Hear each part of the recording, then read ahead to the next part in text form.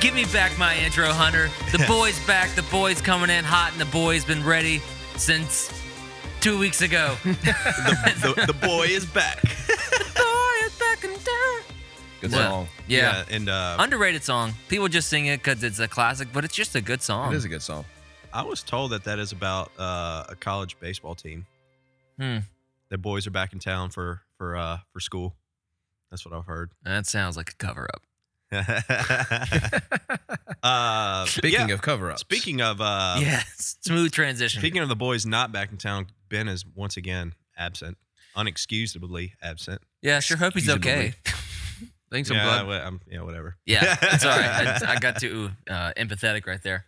Oh, well, what are we talking about today? I'm excited about today because we're talking about something that's really hot. It seems I'm the odd man out on this, but I'm kind of excited about it. Yeah, so we're talking about a hot topic in the fitness. So hot right now. The fitness interwebs. If you go on the Google machine and type in fitness documentary, probably the first one that'll pop up is The Game Changers on Netflix.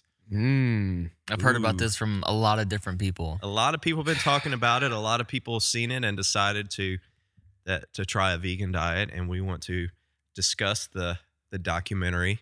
We've all seen it except for Chase, and talk about the claims made in the documentary, just our thoughts on it in general. Yeah, so I'm excited to dig into this. I think we've been sending out in our weekly emails some articles about it, talking about it, and been getting a lot of questions from clients about, have you seen this documentary? I'm thinking about going vegan, or some of them just have started trying it anyways, and we want to talk about what we see in the movie. Let me see if I understand this documentary correctly.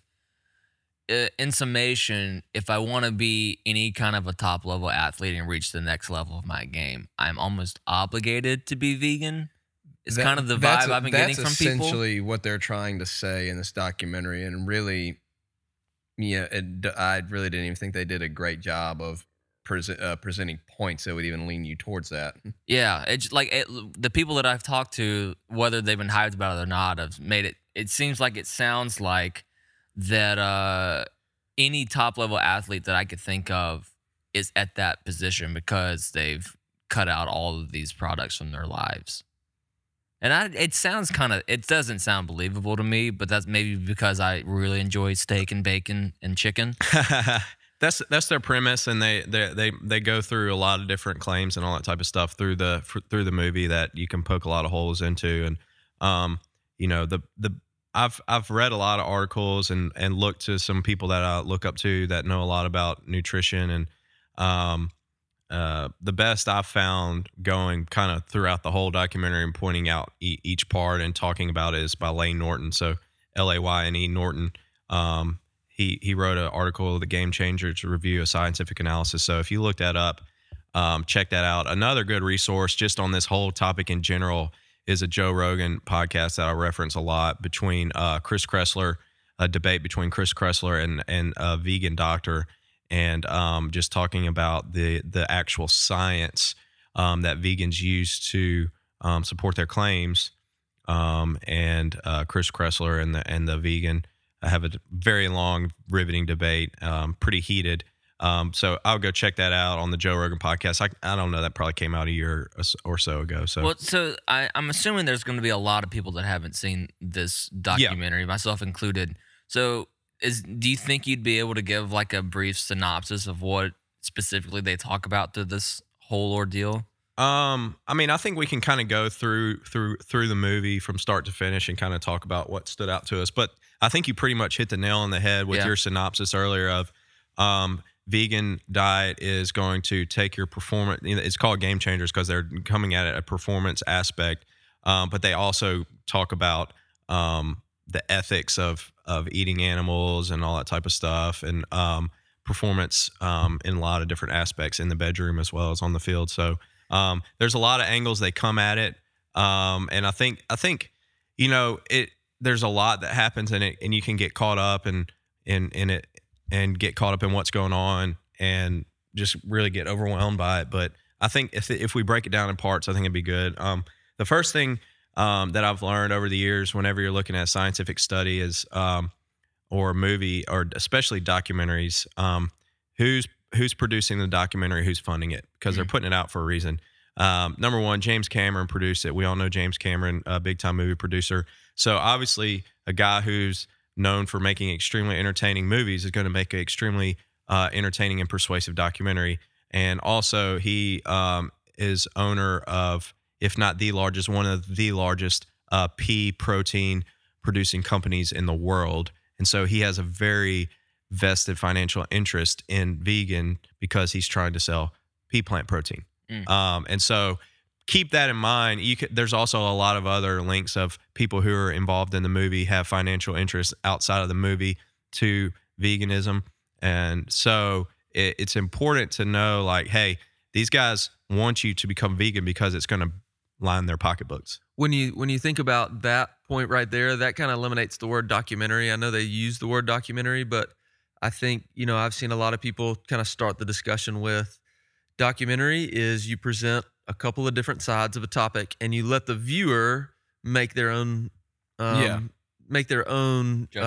judgment about whatever they're talking about or whatever the topic is. And so this is the exact opposite of that. I don't think anyone who I think Joe Rogan said it was like, if you're presenting both sides of the argument, it's a documentary. If you're presenting one side of the argument, it's propaganda. I think for us in the nutrition field too, and just health and fitness in general, when you watch something like that, it's really hard to watch when they present an argument that not only does it not give the other side of the coin, a voice, but it argues a perspective on the other side that no one would argue. Mm-hmm. And so we'll get into that in a little bit, but that's one of the things I think that's a little bit frustrating for it. If you know what you're looking for, that, it really is, it is an entertainment. It's an hour and a half of entertainment is what it is. Yeah. Yeah. So let's just kind of dig into the movie and start. So it's kind of told from the perspective of this guy who is a former UFC fighter.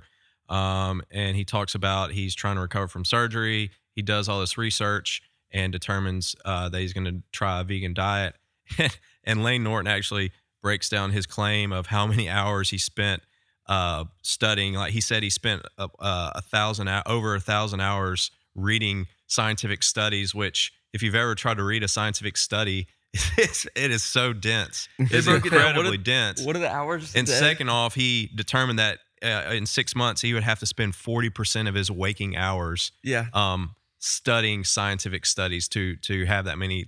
So possible, likely, probably not. So starting off the claim with an exaggeration to say, I've spent all this time studying this stuff, which is probably most likely a exaggerating claim. So then they go on to, they talk about gladiators were vegan, and they talk about some bones that they dug up from gladiators, and that there were traces of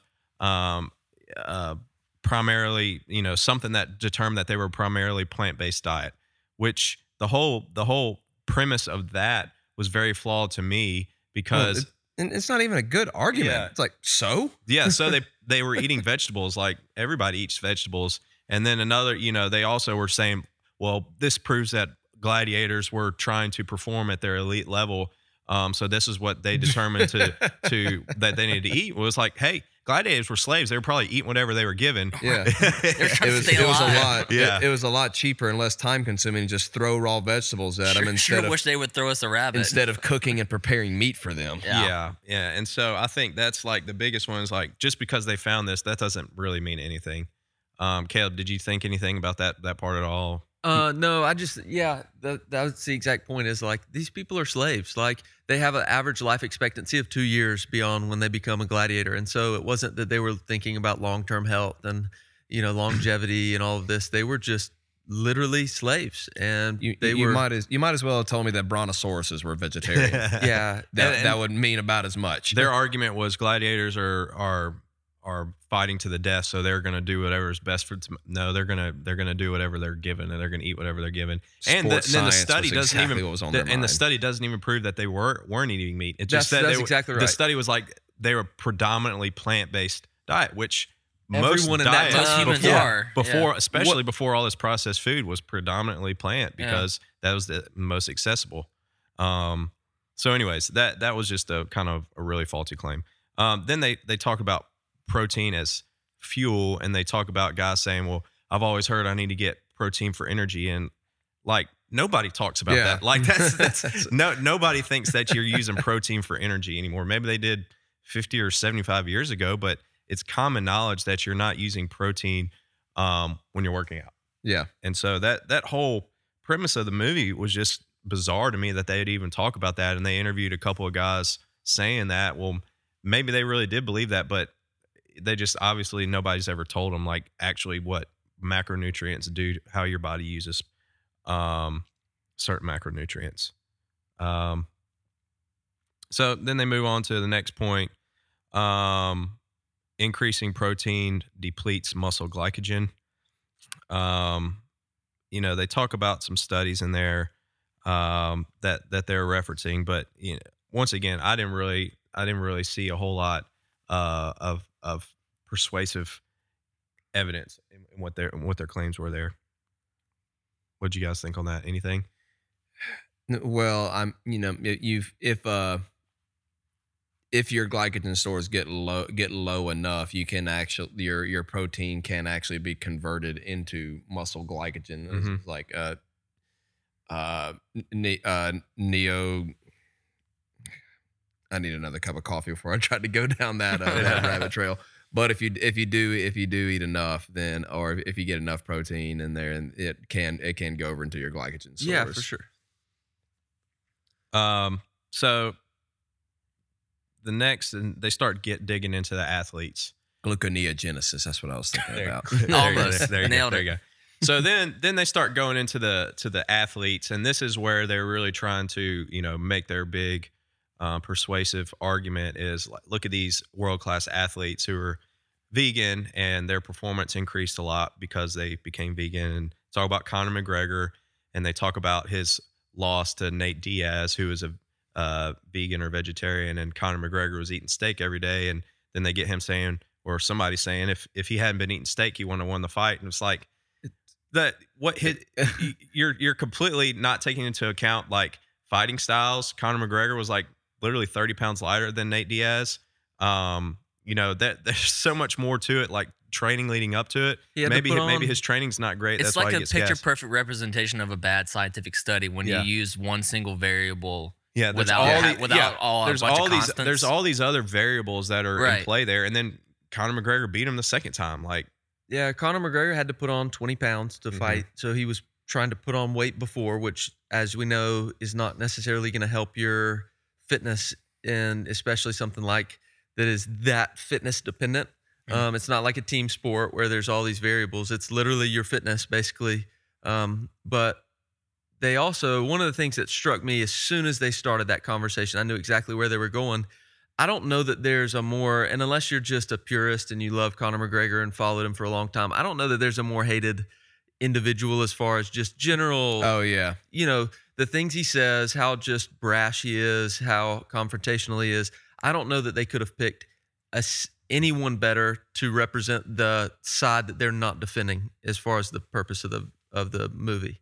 And so that for me was really hard to get past. It's like, of course you're not going to want Conor. So immediately you begin this conversation and you watch the next hour of research, and in your mind you have this Conor McGregor mentality of eating meat, just rude, you know, hated person who's on the opposite side of the side that they're trying to defend. And they were using sports that, you know, were more geared towards either endurance or skill. So I mean, like you take fighting for an example. You can win if you watch UFC fights. You can win a fight without winning a fight. Like I'll use this example about why I have such a tough time watching UFC. The first fight that I ever watched, I went to watch a pay-per-view with some friends. Stayed at the restaurant this whole time to watch Frank Mir fight Brock Lesnar. It was the first time they ever fought.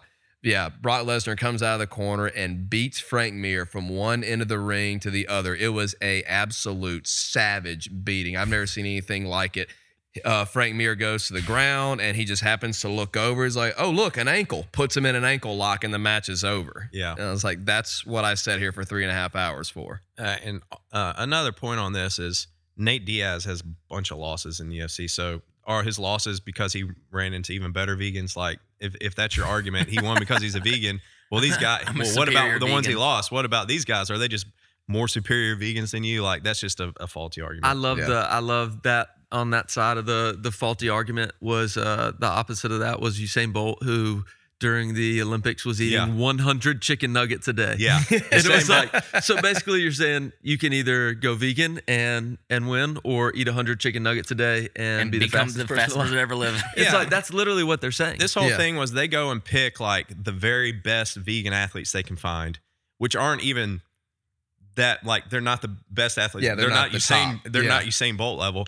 Well, what about all these other elite athletes that are out there that are not eating a vegan diet? You don't even talk about them. Like what's separating them? So there's just so many other variables in performance besides diet. Yeah, and diet's important, but that's not the reason that they have gotten to where they are. I don't know if you want to go into this next part, but one of the things when you go into the people that, you look at the course of the documentary, and the people who they're using as examples, for the most part, are all professional athletes or seem to be people who their life is about, like they have people cooking for them. They have all these other factors, training.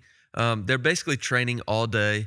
And so you have a very unrealistic, I think the people who we're talking to, who are listening to this and who are watching this documentary and changing their lives, potentially have families and all of these other and things that make this very unrealistic. Realistic for a couple days maybe, but as far as longevity goes, all of these athletes that are probably having people cook for them, and so the vegan diet that they're eating is very different than us just going to Kroger and trying to stay, all right, let's just start eating vegetables. Yeah, it would be like taking a mom of 3 and telling her, hey, you should start following the What Is Rich Doing program. Yeah, that's Yeah, right. yeah. That's exactly right.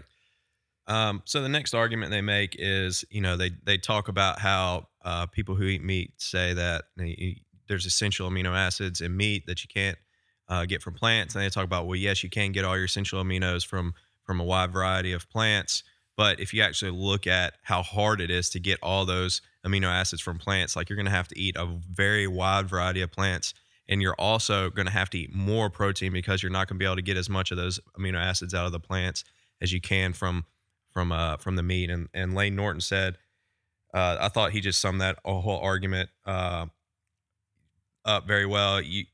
On average, vegans only get about 14% of their calories from protein. At these low levels of protein, the quality of protein becomes even more important. Do we need animal protein? No, but is it a superior source of essential amino acids? No question, especially when total protein in the diet is low. And so it's going to be extremely hard to get all the essential amino acids that you need from a vegan diet. And you're going to have to eat a lot more protein to be able to get all of those, when it's a lot easier for your body to access those through meat. You should just start, then you can just start doing like 3 or 4 pea protein shakes a day, and then James Cameron's happy. Yeah, doesn't that sound There delicious? you go. Yeah. Wow. I And just here's the thing: connected if the you're only dots having here. pea protein, you're not going to get all your essentials That's because exactly right. there's a lot of different types of protein sources from vegetables that you need to get. The next argument was just ludicrous to me. The peanut butter sandwich has as much protein as 3 eggs or a 3-ounce steak. Yeah, this was the And- only time I laughed in the I documentary. mean, I was It brought like, in are some you humor. serious right now? So let's talk about how much peanut butter you're actually having to put on a peanut butter sandwich. They didn't talk about that. Probably how I make peanut butter Yeah. sandwiches. They didn't even add I mean, into these calorie count. They didn't even have to add in the they bread did to the calorie count. of to get the same amount of protein. It's going to be about 200 calories for the eggs, or 228 calories for the steak, 412 calories for the peanut butter. Yeah. So you're literally eating double the calories to get the same amount of protein. You keep that up over a long period of time, you're going to be in bad shape. Mm-hmm. You're just way overeating. Okay, so then they talk about the strongman guy. Go back to the variables. Strongman is notorious for, let's face it, performance enhancing. Can this guy get this strong without eating meat? Highly, highly doubtful. And is he using other things? I'm not going to accuse anybody, but I would not be surprised. Yeah. He probably, if you put those factors in, yeah, he's probably doing better because he's probably eating a higher quality of food if he's still taking in those extra things. He's probably feeling a lot better, performing a lot better, but he's not losing a lot of strength because he is probably on these performance enhancers. I have a And once again, I mean, you know, even if you don't even casually follow the strongman circles, I mean, I've never heard of that guy. Yeah, I never heard of him either. And then they literally spent like 5 minutes showing this dude like walking with yokes and flipping things over and all this type of stuff. Like, okay, that's cool. I guess there's a lot of people that can do that. Yeah. It's not even that much weight compared to what a lot of dudes can do. Yeah. They talked about this vegan heavyweight boxer who went the distance with Klitschko, who's one of the greatest boxers of all time. So, but Klitschko eats tons of meat. So, like at this point in their argument, they're saying he went the distance because of his vegan diet, but he only lost because Klitschko is one of the greatest fighters of all time. But when they're making the argument with Conor McGregor, it's Conor McGregor lost because of his diet, not because he lost to a superior fighter. If that makes sense. So That's it's like exactly the complete right. opposite argument. They were just making 15 minutes earlier in the thing. So the next thing they go to is the burrito experiment, and this is where they do the test the blood centrifuge. They have the guys eat the burrito with the protein, and then they have the guy eat the burrito without the protein. They show the centrifuge, and the one with the protein is cloudy, and it's cloudy because of the extra fat that's in the meat that they're doing. That's going to make the blood look like that, and it doesn't have anything to do with with the actual protein that there is. I mean, it's not the meat; it's just the fat. And then they reference an avocado study. Lane Norton talks about how the avocado study they reference was funded by the Hass avocado brand. So another, it's just another, like, these studies, you have to really look at, all right, well, who's funding this study? That's one of the first things you look at. It's like, well, if I'm doing if I own a banana company and I'm doing a study to prove how healthy bananas are, you better bet your bottom dollar that I'm going to make that study turn out the way I want to. I'm going to manipulate it the way I can, and they don't talk about all that type of stuff. So anyways, what do you guys think about that? Because that's one of the things people talk about is the actual blood shown in those two studies. I mean, in those experiments. I mean, for me, again, it was the same idea. They're comparing, I think they were for the Dolphins.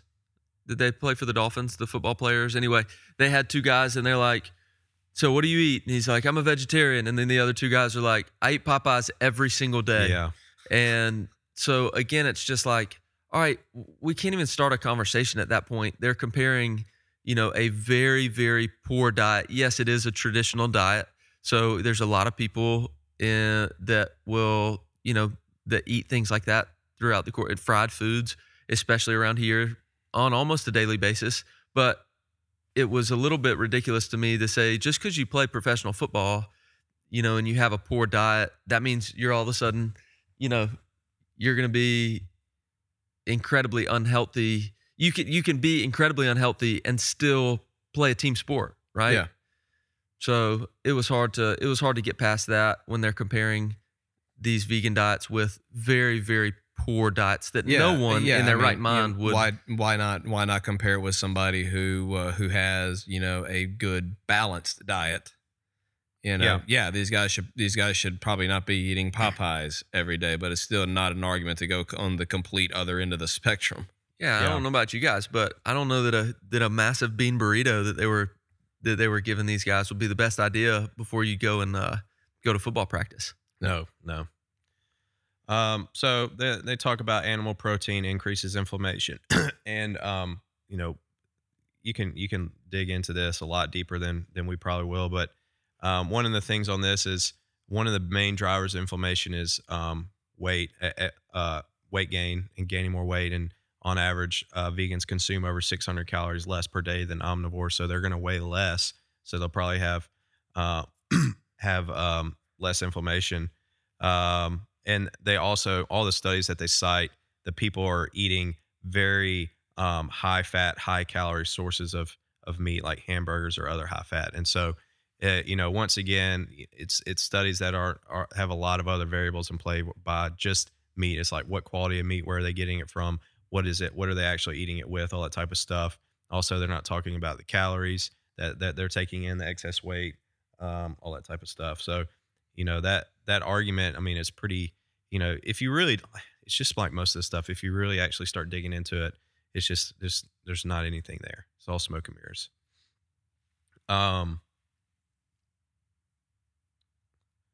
kind of skip a little bit. All right. So what'd you guys think about the gorilla? Once again, it's just like saying, gladiators ate a lot of plants. Like, yeah, well, okay, gorillas are jacked. I'm not a gorilla. Yeah, that's right. It's like that doesn't help the conversation at all.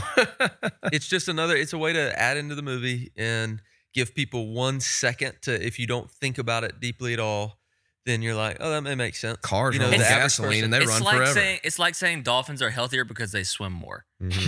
Yes. That's not a comparison. Yeah, that's good. That's good. That's the first I've heard of that. So I just made that up. good job, Chase. Thanks, man. So Hashtag the dolphin fallacy. So once again, Lane Norton really dug into this. He said gorillas eat a diet of around 19% protein, which is 5% more than vegans when fruits are available.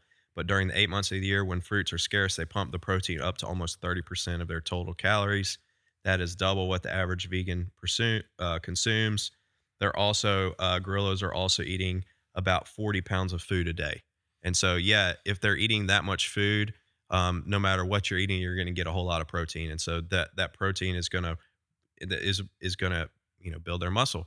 Whereas a vegan is eating not even close to that amount of food per day. So they're going to have to eat a whole heck of a lot of food to be able to get the same protein level when they're eating on average half as much protein as a total percentage of their calories. All right, so then they go on to the one that got pretty much everybody's attention, especially guys, the burrito experiment part 2, where they measure the guys' erections while they're sleeping after eating the vegan food as compared to the other food. Imagine starting that conversation about the experiment. So here's what we're going to do with you. We're going to wait till you're asleep. Is that the first time erection's been said on the podcast? Is that a I first? don't know, Chase? Ben says it at least once a week. I think we just kind of gloss over it. I've been bleeping it out for 50 episodes. Not today. Yeah. So the study, just the references they provide in the study, just if you actually dig into them, they're just not true. They're false. So, it's just another of the references and the studies they're citing just aren't not actually showing what they're saying they're showing. What did the shorter males, what were they eating specifically? Did they say they were just non-vegan the softer based? males? It wasn't shorter; Yeah. it was softer. Yeah, Oh, softer. yeah. Never mind. We can skip. It was it was 2 burritos. I mean, it was a vegan burrito versus a animal based burrito. So like a ground beef. So it was strictly just off of one burrito is what we're talking about? I mean, was it 90-10 sirloin? Was it 75-25 chuck? It What, was what are we talking McDonald's. about? and From that's the something, bag. Right. Yeah. that's something I want to get into at the end of all this is the food quality and the individual aspects of that. Yeah. Well, you could even do you guys remember the documentary Super Size Me? Mhm. The Yeah. McDonald's one? Like the dude's sex drive was like insanely lower based on his his high fat, high carb diet as compared to eating clean and yada yada yada. Yeah, and Like, I mean, it's- and that again, can it's- be taken from a lot of different things. I mean, high cholesterol can have Right. an effect on that, but also the fact, I mean, if your cholesterol is that high, you have that many health issues. You're probably not doing any kind of exercise. You're not boosting your testosterone that way. You probably don't feel good about yourself. You're not Exactly. in a good place mentally. So, I mean, it's a lot more things that can affect it than a bean burrito. Right. So then they go into stop eating meat to save the planet. They talk about meat production is ruining the planet. So if you want to, you go into actual breakdown, a percentage of greenhouse gas emissions. Animal agriculture is responsible for 13 to 18% of human-caused greenhouse gas emissions globally. Fossil fuel combustion for energy and transportation is responsible for 64%. So what's worse for the environment, the car that you drive or eating meat? Obviously, the car that you drive is way worse. So if you're really worried about that argument, stop driving a car. That's going to have a lot more benefit. Go buy a hybrid, I guess. Yeah, that's going to have a lot more benefit than cutting meat out. So overall, the biggest summary. Let's just wrap this whole movie up. The biggest takeaways for me were the movie is, like you said, it's propaganda. It's not an actual documentary. They're not giving fair representation of both sides. There are arguments. You can poke holes through them very easily. You can go and actually see that a lot of the studies they referenced incorrectly. And it's just, it's just done by people who know how to make compelling movies, and they have a vested interest, financial interest in not just in the movie, but also in their other businesses in, getting people to go vegan. One of the things that was interesting for me was I realized how influential media can be when it comes to decisions that we make. So there's really 2 points. One, I realized that throughout the course of it, like even as I was watching it and like rolling my eyes and kind of, had that approach, there were times where I got sucked into it and I was like, man, I need to eat more plants. Like I need to eat better quality foods. And so there's obviously a positive to it. No one, the hard thing is they weren't bringing in the side where you do eat more plants and you do eat vegetables, you eat real foods. And so I wish that, for most people, we could see the positive in it, not just the negative side of that. So that was one thing for me was, it is good. We need to probably be eating more plants than we are. We need to be eating more vegetables. But the other side was just being cautious to our human nature is, man, I'm really struggling to eat veggies.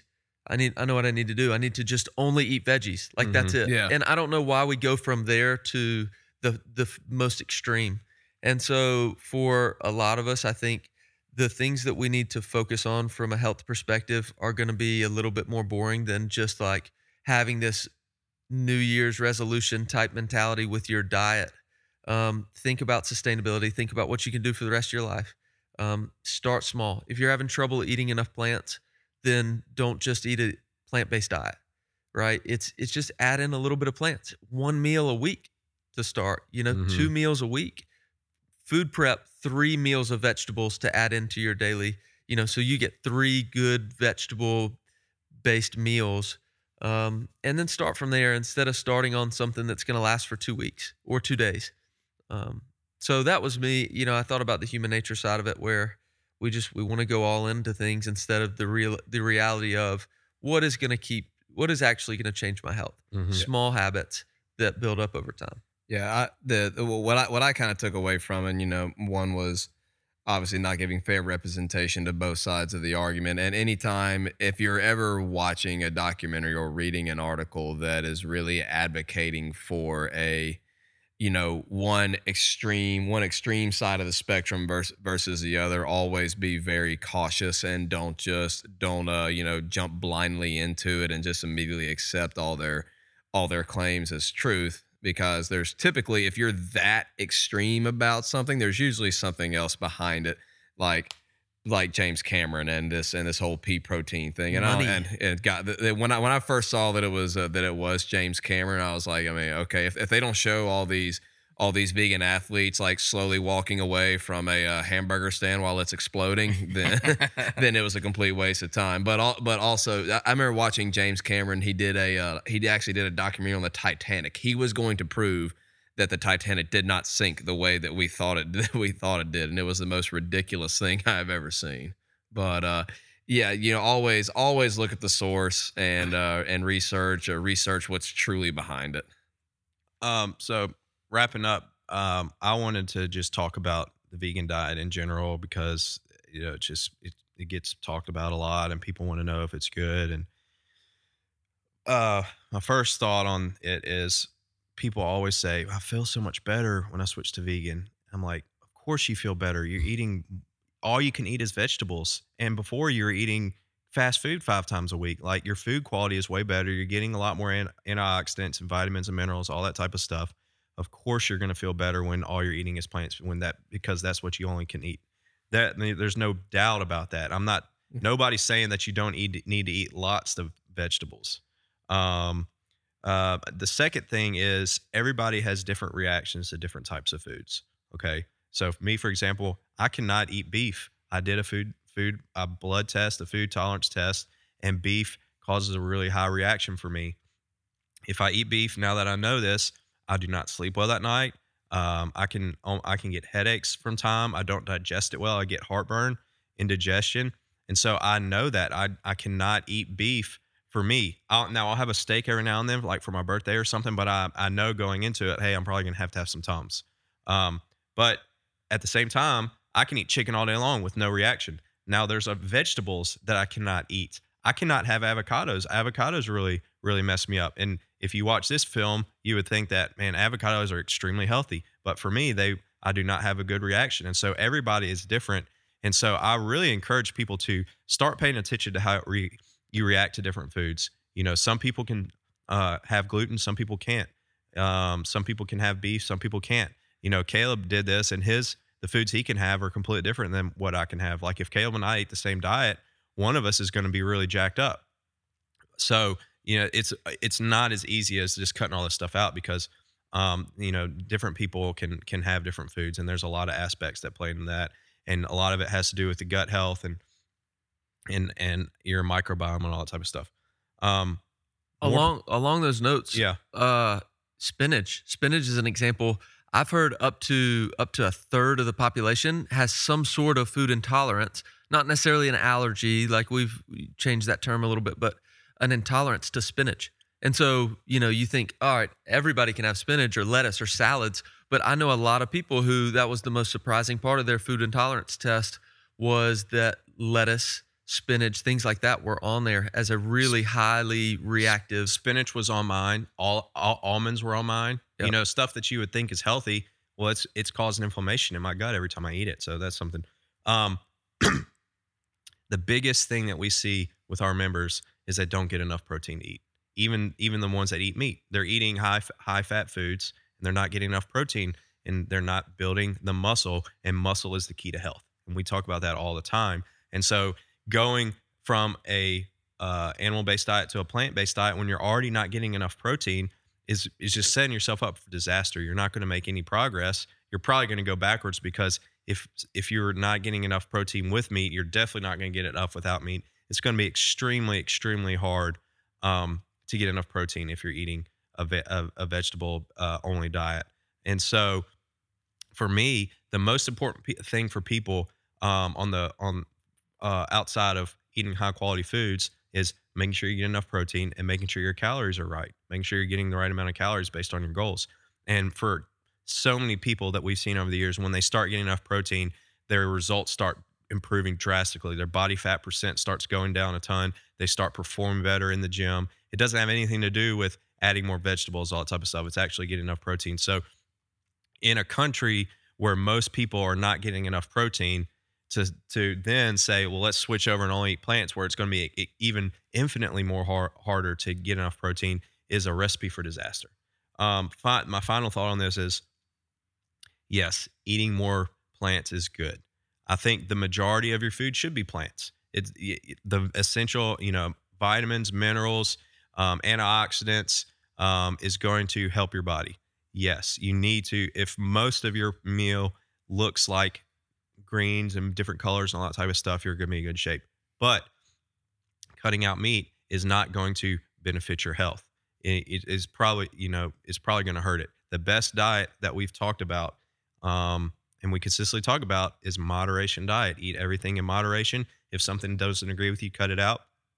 But making sure you're getting enough protein and eating a wide variety of vegetables. If just about every meal looks like a lean piece of meat and lots of vegetables, you're going to be in good shape. So those are my biggest thoughts on that. That's such a good point because, you know, even since we've started our nutrition coaching program, the one thing when people start paying attention to their food and what they're eating is a lot of times we're really off base when we if you just try to think about, all right, let me just estimate what I'm eating, percentages of macronutrients like protein, carbs, fat, how much am I eating? A lot of times we are drastically off, and protein being the number one. And so if you're already bringing in too many calories and you're only getting 50% of the protein that you need, you're bringing in a lot of calories of carbohydrates and fat that are unnecessary and leading to a lot of the reasons why you have goals in the first place and the things you want to change. So that's a great point. The protein is, I would say people are probably even closer to 50% off on their protein goals. Oh, absolutely. And so to try to even feel guilty about trying to include more lean protein sources it'd be tragic for a lot of people. Yeah, especially if you're coming to the gym 4 days a week and all of a sudden you start doing a vegan diet, your performance is going to tank. I promise you, because you're not going to be getting enough protein. You're going to be getting weaker. And so unless you're extremely diligent about tracking and making sure you're getting enough, you're not going to get enough. It may not happen right away because you can hang on to muscle for a little while. Give it about, if you were really diligent about going vegan and doing it for about a month, you will start to get weaker. It will happen. And I've seen posts of people saying, well, I switched over to this and protein's overrated. I was able to hold on to my muscle because, hey, I'm lifting this heavy weight. All right. That's not a scientific study at all. You're just saying, well, I was still able to lift heavy weight. Did you test a movement and then retest it a month later? Did you test all your different, muscle groups? Maybe you lost more muscle in your legs than you did your arms and you're only showing your upper body bench press or whatever the case may be. What have you been training this hard? Like, there's a lot of factors in there, but over time, if you're consistently not getting enough protein, you are going to get weaker and your body fat percent is going to go up. That is a fact. There's no doubt about that. The fact that we lose, especially, so you're thinking, okay, but all right, I'm in the gym, but my parents or my grandparents, maybe they need to be eating more vegetables and think for longevity. Their goal is not. But for a lot of people, the reason why you're not able to live on your own, and the number one reason why people aren't able to live on their own, is muscle atrophy, right? Losing muscle. We already know we're losing 3 to 5% of your muscle mass every decade. So as you age, the protein is still really, really important. That's one thing that it's hard, but in having conversations with family that is kind of outside of our circles, a lot of times this is the exact opposite of what we're trying to get. I think for longevity and being able to do things for the rest of your life and be able to live on your own is keeping muscle mass. Mm-hmm. And so, for our family members who aren't involved in fitness and who potentially have poor diets, that's one thing to, this would be a really harmful thing, I think, for a lot of people, even more harmful than their diet currently is. Yeah, and it's not like we're just saying all these claims. We have empirical evidence in the gym with our body fat scanner, with people's results. Like, they're getting stronger through SugarWOD. They're tracking their numbers. They're going up. We're tracking their body fat percentages. They're going down when they're adding protein. It's insane when somebody actually starts getting protein, what it does to their body fat percent. Well, here's the thing. I mean, just logically too, like, you're eating more real protein, you're going to feel full longer. You're going to be less likely to go and, grab a snack or grab a honey bun or stop by the gas station or whatever. And so whenever you're eating a high protein diet, then a lot of times you're going to feel better. You're going to feel more full. You're going to be less likely to eat the things that are causing you the health complications and the issues with body fat percentage and total health. Mm-hmm. Look, you can be a vegan and still perform. It can be done. It's going to be very, very hard. You're going to have to eat a wide variety of plants, and you're going to have to eat them all the time. So if you're listening to this and you're a vegan and you're mad because we're crapping all over it, come at me. If it's working for you and you're tracking your stuff and it's getting better and your health is getting better and you're where you're at, good. Keep doing what you're doing. But for the vast majority of people, it's not going to work. I know a ton of people who have tried it and a ton of people who have crashed and burned. Okay. And so just keep that in mind. Don't just watch a documentary and completely change everything just because they convinced you. Talk to somebody who knows this stuff, who knows you, who's been working with you, a coach who can tell you what's going to be best for you, because it's going to be different for everybody. So anything else you guys want to add on all this topic? Oh man, I think we covered it. Again, it's not all negative. Eat more plants. I was encouraged to eat more. I was encouraged to eat more plants and stuff. And so for a lot of us, it takes an effort to do that. So, yeah. All right. So I'm tired of all this agreeing with each other. Let's start arguing about some crap. Chase is back. Woohoo! So we're moving on to Outside the Box. Woohoo! What's the Woohoo. topic today, Chase? Yeah, what are we talking about? I came up with this as I was falling asleep last night, and I think it's a good one. I'm glad to know that we're the last thing you think about before you fall asleep. Always, it helps me sleep better because I just kind of get bored and then I just. But I was worried that we had done this before because we spent a lot of time talking about things that we like a lot. But I've thought for sure we talked about this, but I've done the research. You guys have helped me confirm it. We have not done our list of most disappointing movies that we've ever seen. And I think this one's worthy of a top 3 with a little bit of bouncing, with around each answer, Agreed. starting with our 3s and stuff like that. So are you guys prepared with your lists? I am prepared. I'm gonna Yeah, I'm guarantee prepared. Caleb's not, but he'll probably come up with them on the fly. Absolutely prepared. In fact, I'll start it off. Fantastic. Let's start with Caleb and then go from there. So So start with your number 3, and then we'll do Chris's number 3, and then blah blah blah. all right, number 3. I think one of my favorite movies of all time was the very first, and I don't know the names. The second name of the movie, the Pirates of the Caribbean movies. Those were when they came out. Yep. I was like, man, Johnny Depp killed it. Yep. It was amazing. I love the movies. As they went on, Mhm. they were terrible, Yep. unwatchable movies. I don't know the name of the last one, but the one where with all the barnacles, the guy that started going That's on. not even the last one. Are there 4? Yeah, or Yeah, 5 yeah, now. there are 4. And then one At where least. Johnny Depp ends up on an island somewhere and That's stuff, 3. and that it just started to get really, really unwatchable. Yeah. So for me, it's any Pirates of the Caribbean beyond the first 2. I feel that. I feel that a lot. Number yeah, 3. the first one is probably going to be the best pirate movie to ever exist. It's Oh, just yeah. they did Yep. it perfectly and then just straight down. You can say that about a lot of sequels. They just start churning them out as fast as they can. Yeah. Do we want to Do we want to And eliminate any all of the of mine are movies that technically if sequels. there's We more have than, if there's we more have than done 2? we have done the list worst sequel Yeah. a Yeah. while back, but this is different. Even though it may be some of the same answers. You want me to go? Yeah, go for it. All right. So my number 3, I've actually I couldn't decide which one I wanted to be number 3, so I'm just gonna say both of them.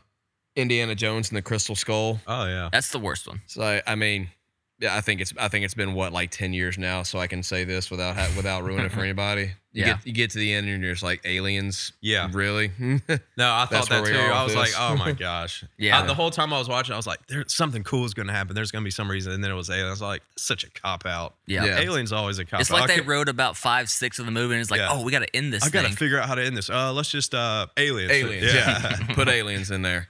Yeah, and actually the other one that I had a really I liked this one better than that one, but it still could have made it on there was the first Captain America movie.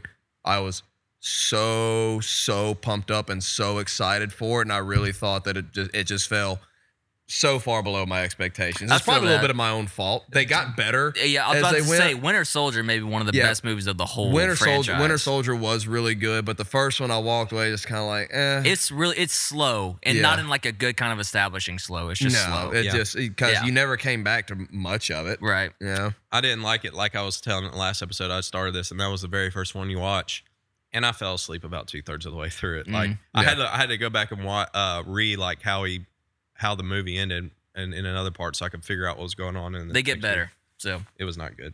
just hold on with that. What's Okay. your number 3? My number 3 was extremely disappointing because it had 2 of the funniest actors out there, Will Ferrell and Kevin Hart, and it was called Oh, Get Hard. Yeah. And I was like, man, I love Will Ferrell and I love Kevin Hart. This is back, before Kevin Hart was in 55 movies every year. Him and The Rock. Yeah. And it was terrible. It was not funny. It was just a bunch of penis jokes. Yeah. The whole movie was penis jokes. And I was Yeah. just like, this Kind of like the end of Game Changers. yeah. I was like, you go into it, it's called Get Hard. You're like, okay, there'll probably be a couple jokes of this. No, it's an hour and a half of jokes about that. No, Yeah. not funny. Disappointing. Yeah. Now I will say if we started doing the list of most surprisingly good movies, Jumanji, the newest one, will be on there. I have not seen it. It's worth Pretty good. watching. Wait, hold on. The newest, the second? Sorry, no, the first one of the new ones. Because I follow both those guys on social media, and I think they just finished filming Jumanji 2's 2. coming out. Yeah, soon. they're starting to push it. December. Yeah. Mhm. So I'm excited about that. Yeah. First one was not bad. Anyway, sorry, not that list. So my number 3, this one has a little bit of recency bias, but it's got a lot of childhood stuff behind it, and it was Superman versus Batman. Because I love Ben Affleck, and I will say Ben Affleck was easily the best part of that whole movie, despite what everybody was saying about him. But hot dog, is that a crappy movie? Well, Wow. I was never a fan of just the concept of Superman versus Batman. Yeah. I don't get it. I was never a Superman fan because it's just like, oh, okay, here's a new comic. Is this guy from Krypton? Nope. Well, I guess I know how this one ends. Yeah. That's fair. I just overall thought it was just just a bad story. Like Yeah. the acting wasn't bad. It was just really crappy fight scenes, overblown like cinematics and stuff like that. Like every dadgum Justice League type movie nowadays just destroys a whole city with no repercussions. Yeah. And it's just annoying almost. That movie always makes me think of that gif of Ben Affleck when he's getting interviewed about that movie and he just looks so sad. The Hella Darkness, My Old Friend Yeah. deal. Yeah. So anyway, my number 3, Superman versus Batman. All right, on to the 2s. My number 2 is going to be, I think, I can't remember how old I was when the first Lord of the Rings came out. All 3 of the Lord of the I was Rings. about to say. Amazing. I had my hopes up for The Hobbit. Yeah, I hear this a Okay, lot. we had to read that in 6th grade. I changed schools. We read it in 7th grade. And so for me, like childhood, like that movie or that book was like a part of my childhood. And so anyway, after Lord of the Rings, the hopes were so high. Mhm. And I don't know, something about the Hobbit movies in general. All of them. I could not get into the Lord of the Rings movies. Wow. And now I'm We're just gonna let them go with Yeah. that. Or? I gave it- You With can edit Chris, this out. I just kind of let those things happen. I gave it every chance in the world. I sat down, I tried to watch the first one 3 times and I fell asleep the first 2 times I tried to watch it and just couldn't. You Couldn't uncultured keep me in there. swine. Yeah. Not a fan. Not a fan. That's all right. Well, anyway, so my number 2, Star Wars Episode 1, really could be Episodes 1 through 3. I just try to pretend that those don't exist. Yeah. Yeah. One of the first 3, 1 was definitely the worst, I think. Yeah. 3 wasn't bad, mainly because some of the cinematics and stuff were like bad A, like where they're fighting on the lava and stuff like that. Yeah, I could not get past like we're just gonna pretend that the technology got worse as time went on. Yeah. that was my biggest issue, and also Jar Jar. Yeah. My God, what were they thinking? Yeah, that. I'm didn't- glad- I'm What- glad since when does Star Wars need a comic relief? I'm glad I got to experience that movie as a kid so that it still has nice feelings for me, you know? See, I woke up like during the summer when I was at home all the time. I watched the original Star Wars Yeah. like on loop all Yeah. summer. Loved them. Anyway, that's a good pick. So my number 2, I'm a huge fan of like history and movies and like history with like war and all that type of stuff. Like Gladiators, like one of my favorite movies ever. Alexander, that movie that came out, Oliver Stone movie. Didn't even I was bother like watching it. so excited about that movie. Like Oliver Stone's a great director.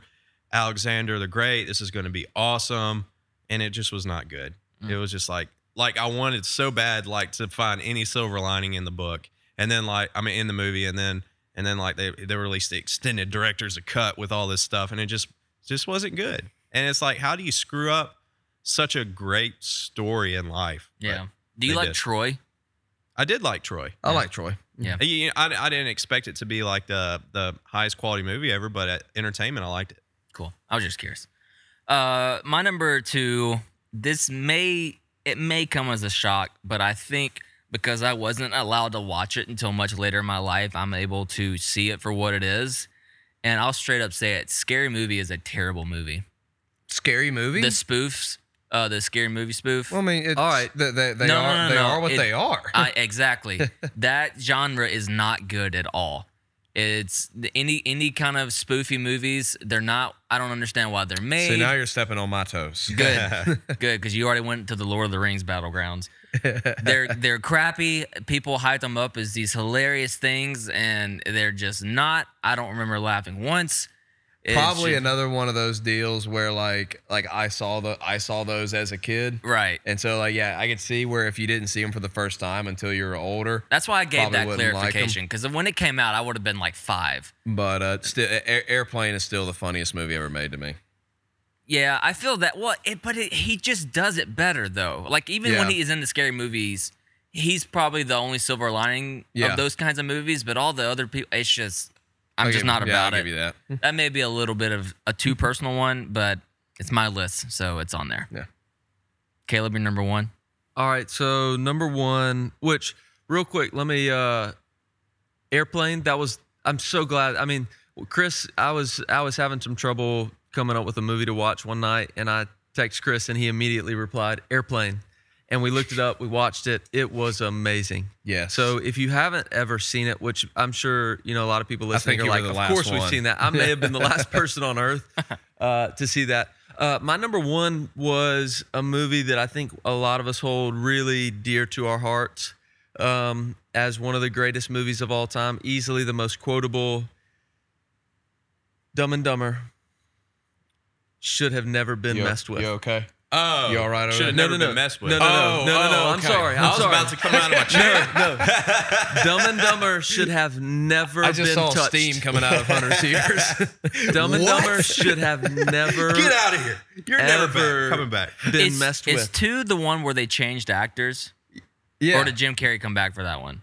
No, they It's a changed. different actors, right? Two was a completely That's different enough one. sign right there. It was, that and I a don't. bad All right, idea. so here's why that may be a bad answer, because I don't know that anybody was like expecting great things from No, it. You may have not. I don't but think so. From an underwhelming, it was like Did you say You're- Dumb and Dumber 2, or 2? 2, and I mean, once they start doing, Yeah. I mean, once you start with Yeah. that, it's like Felt more like a rescue operation that just didn't go well. it could have been. It really could have been. Like we may have screwed up the one thing that you feel like cannot be screwed up. Yeah. Yep. Dumb and Dumber. I was really excited to go see Dumb and Dumber when it came out. I went to the theater. I went with like 3 or 4 buddies. There was like one other group of like 4 guys in the entire movie theater, and it was just such a bad movie. But I still remember this to this day. The guy's supposed to meet his date at this park bench at 7:00, and he sits down on the bench and he looks at his wrist and he's drawn a watch pointing to 7:00 on his wrist, and he's like, right on time. And these guys that were the other group that was in there laughed literally for 10 minutes. One of them was laughing on the ground so hard, and it was just funny because we were laughing at them laughing. Yeah. And that's the only thing I remember from that movie. They were probably high. No, I know they were. Like you should have seen how much food they had. But that was the funniest to me. I'll never forget that moment. Like, and I wish I could go back in time and like watch a movie like Friday when it first came out in theaters. Oh, like, man, I yeah. would pay so much money to be able to go and sit in a full movie You theater might not watch be able to Friday. see the screen though, just all the haze in front of the. But just the crowd's reaction to that type of movie, I would pay good money to see that. Yeah. So, anyways, Yeah. So was that your number 1? Yeah. Yeah. My most disappointing movie of all time was Jurassic Park 3. I was a huge fan of the franchise growing up. I'm even a bigger fan now that I've started going through the novels and all of that. But don't really care much for Jurassic World. I mean, I kind of expected Jurassic World to be what it is, but Jurassic Park 3. I mean, I loved the first one. I loved the Lost World, and so when it was coming out, was really, really excited for it. And then it took about 10 minutes into the movie for me to be like, this is garbage. This is What year was 3? 3 would that have was been- like It may have been 2003. 2003-ish, Yeah. somewhere in there. And then like I started reading about it, and there was like a huge issue with where they were wanting to go with the story. They were literally writing the script as they were filming. Oof. Or filming as they were writing the script, rather, I guess would be the better way to sum that up. Yeah. It had the cool scene with the with the pterodons and like in the bird cage and all that. That was about the only redeeming quality for that movie. So have they saved Jurassic Park though lately with these new ones? It's different. It's just different. It's definitely kind of Disneyed a little bit. Like they're trying to appeal it more to get younger kids to come see it. And I was just a much bigger fan of the darker side of it, like with the original. And I wish they would take more of Michael Crichton's ideas and run with it. I will say 3 had the greatest scene in the entire franchise, and that's when the phone starts ringing and it's in the pile of crap from the dinosaur. Yeah, that was funny. What a great plot twist. What a twist. What a twist. Hunter, you got a number 1? Yeah, I do. Sounds sad about it. Yeah, I am sad because it's very Wow, sad. it is really raining. Mine is the entire movie industry for the last 10 years. Oh wow. Man, Oh, yeah. man, that was heady. I love movies. I love good movies. I got really into movies my senior year of high school, and I took this American film elective class, and he had us watch all these classic movies, and I got really into like classic movies and going through the AFI Top 100 list, and that was right when Netflix came out, where you would get the discs sent to you, and I would just go through the list and get them sent to me and then send them back. Actually, just funny side note, I just changed my Netflix subscription from disc and some online subscription, just online subscription, and I had to pay a $20 fee because I guess I lost a DVD like 15 years ago. I never sent back, and so I had to pay like $19.99 for that. But I didn't realize I was paying an extra $5 a month to get a disc every month. I don't even know if they even do that still. But anyways, and so I got really into movies, and the movies that came out in the 90s and the early 2000s were so good. So like some of the highest quality Forrest Gump, Gladiator. I mean, there's just a string of very high quality movies.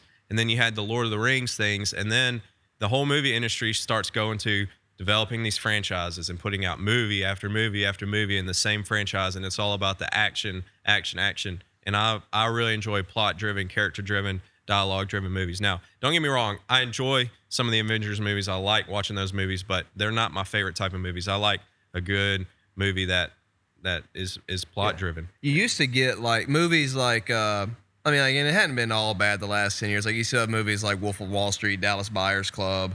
Like, those movies, you used to get like, 4 of those out a year, and now you get one every couple of years. And those were the big releases, like on Christmas Day. Like that's a tradition with my family to go see a movie, and that kind of ended after Wolf of Wall Street, and I've talked about that before. But I mean, you would get awesome, like not only entertaining like action-filled movies, but like well-made movies that would be nominated for Academy Award. Now it's like Spider-Man 27, or Fantastic Four, the reboot. Yeah, and it's just all these superhero movies, and because that's what is making all the money. I understand it's a business, but at the same time, the quality of the movies art's gone, man. Yeah, the art is gone, Just like music. Yeah, but I will say the art is living well in television. I was gonna say, It's gone. I think The Sopranos is the first series that successfully started killing film. Yeah, and I will watch a good TV show over a good movie any day of the week. And there's so many good shows on TV now, and like it used to be the actors on TV were secondary. Oh yeah, but now all the best actors are on TV, and those are the best known actors. Like probably the most famous actors walking around the planet right now are all the ones from Game of Thrones. Yeah, and so I mean I love good TV. But just the movies industry as a whole, like I used to like look and see what movies were coming out every week, and I couldn't wait to go see certain movies. I've probably seen 5 movies in the past 5 years, and I have no idea what's coming out. I don't know what's going up for Best Picture. I watched some of the Best Picture movies the last 5 years. Just they weren't even that good. The last movie that I went to the theater and saw that I thought, wow, this was a successful trip was Dunkirk. I'll tell you a movie that I am very excited to see is the new movie that's coming out straight to Netflix. The Robert De Niro one? Yes. What the heck is The Irishman? Yes, The Irishman. Or is that what it is? The Irishman? Yes. I cannot wait to watch. I love Martin Scorsese movies, and I cannot wait to watch that movie. That's supposed to be awesome. I'm scared that movie is going to belong on this list. Yeah. after it's said and done. Already. People that have seen it have said it's amazing. It's Okay, already gotten really good. good reviews. Good. And it's already up for best movie of the year, I think so. Sweet. But that's just a whole interesting dynamic too. Like they're going straight to Netflix. Like they were in theaters for like 4 weeks. Yeah. And only limited theaters. So Yeah, and that's the cool thing with the streaming and all that, because with television, back when we were growing up, that's where the plot and character development was, and in the movies was where you kind of got to see like the real, just kind of the raw reactions and storylines that you couldn't put on TV. Now with streaming and Netflix, you get both of those. You can develop characters over a season, Yep. and you can still do in these shows what you would not be able to do on TV. Yep. That's a good pick. All right. Well, my my number one's a little underwhelming compared to the whole dissertation we just experienced. but mine's another childhood based one. I used to watch a series on Nickelodeon called Avatar: The Last Airbender, and it was really really special to my heart. Kind of similar to what you were talking about with Lord of the Rings there, Caleb. I love this series a lot, and when I found out they were making a live action version of the movie, I got really excited because it was going to be directed by M. Night Shyamalan. Shyamalan. Who, as you know, directed the Signs movie and the Sixth Village and Sense. stuff like that. Sixth Sense. Has a good track record of making pretty sweet movies. Hot dog, did this movie suck? A big fat one. It was awful, terrible, a shame-filled event. That even as a ninth grader, I knew that this was pathetic and sad, and Yeah, changed my M. Night perspective. Shyamalan also did, like you said, he also did The Village. He Yeah, also that did was The a big Wicker letdown. Man. Yeah. I was about to say The He's had some Village. big I don't know who letdowns. threw The Village in. The Village as a- was one of the biggest letdowns ever because that was after. I agree. To be after fair, I its saw first it also when I was in like fourth grade, and I was Yeah. like, "Wow, this is scary." No, I was too, and I was like, this is going to be a really scary movie. This is going to be fun. And I just couldn't follow it. Maybe. Yeah. I will say, some of the most disappointing movies I've seen are the ones that I've read the book first. The movie's just never as good as the book. Yeah. Yeah. And even if it's a good movie, the book's just always The better. disappointing part with me Better off going the was the other way. creative liberties stuff that like his ego allowed him to take. It's just he completely changed what that's- the core of the series was. What when you it came to I the said that movie. because what you said reminded me of Ready Player One, the movie. Yeah, and it was I hear that a so lot. different than the book. The That would have book been was a really that would have been a good and, one like, for the list. it just got so Disney-fied in the movie, and like there were all these characters in the movie that were not in the book, and it just like almost was completely different. And I was just really disappointed because the book was really unique and really cool book, and the movie was just like blah Blah. blah. That's a good way to end the episode. Yeah, Blah. blah. Recommends. All right, anybody got a recommend? The book Ready Player One. It's a good one. Hunter actually told me about that book, and you probably recommended it on here before. I can't remember if I have or not, but yeah, that's a good one. And then did It's a you read the fun Red journey. Rising series too? I have read Those the are- Red those are Rising great. series. That's another one. Yeah. My recommend is the Defiant Ones on HBO, 3-part documentary on Dr. Dre and Jimmy. God, I can't remember what his name is. It is amazing. It's so well done. It just follows both their lives. I mean, if you've seen what was NWA movie? Straight out of Compton. Yeah, if you've seen Straight Outta Compton, that's kind of, it's like the movie version. This is actually like the real story, and it's a documentary. It's very well done. It's got interviews with all these famous people. One of the funniest is the interviews with Eminem. Like Eminem is just, he's such a character, man. But anyways, it's just a story of these guys' relentless pursuit in what they love to do, and all the obstacles they overcome, and what led them up to joining together, and then what led them to start Beats and how that came about, and then selling it and everything. It's just, man, it's a really good, entertaining documentary that you learn a lot from. So I recommend that. And then also rewatch Hero Dreams of Sushi on Netflix. If you haven't watched that, that's awesome. Awesome documentary as well. I've got one. I've been listening to this podcast called Broken Record. It's by Malcolm Gladwell. Yes. And it's also got hold on, Rick Rubin, who is a famous hip hop and rap producer. He's done other stuff too, but he's mainly known for pushing out some of the biggest names in hip hop and rap. And they unpack a wide variety of artists. I just got through listening to Tyler the Creator's one. That dude's a freaking genius. He's a profane, scary, crazy genius. His episode is so good. They like listen to like 4 or 5 tracks from his album. Just they'll listen to the whole track and then they'll just unpack it, like, you know, what he put into it. Eminem's been on it, people like that. But it's just so good. There's a lot of there's 2 really smart guys unpacking these different parts of music culture and stuff like that, and it's just super interesting to hear. It's Broken Record. It's very good. Cool.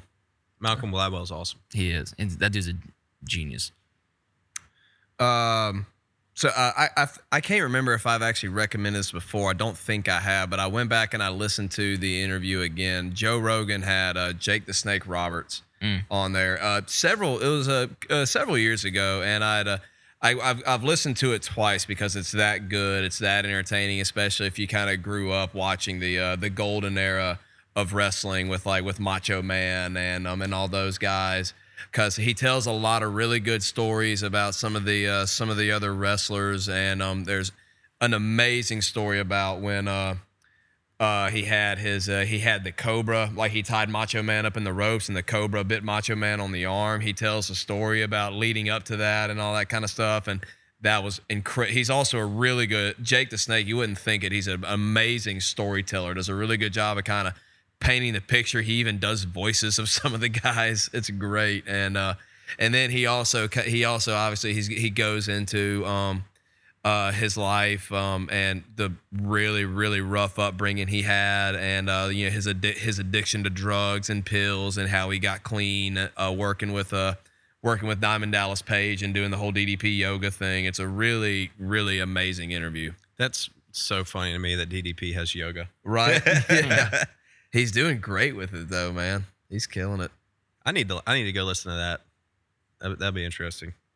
Yeah, that interview. Yeah. Yeah, really good. Really, really good. All right. That's all I got. Sweet. Well, Sweet. we didn't miss Ben at all. Not once. Well, see you guys. See you later.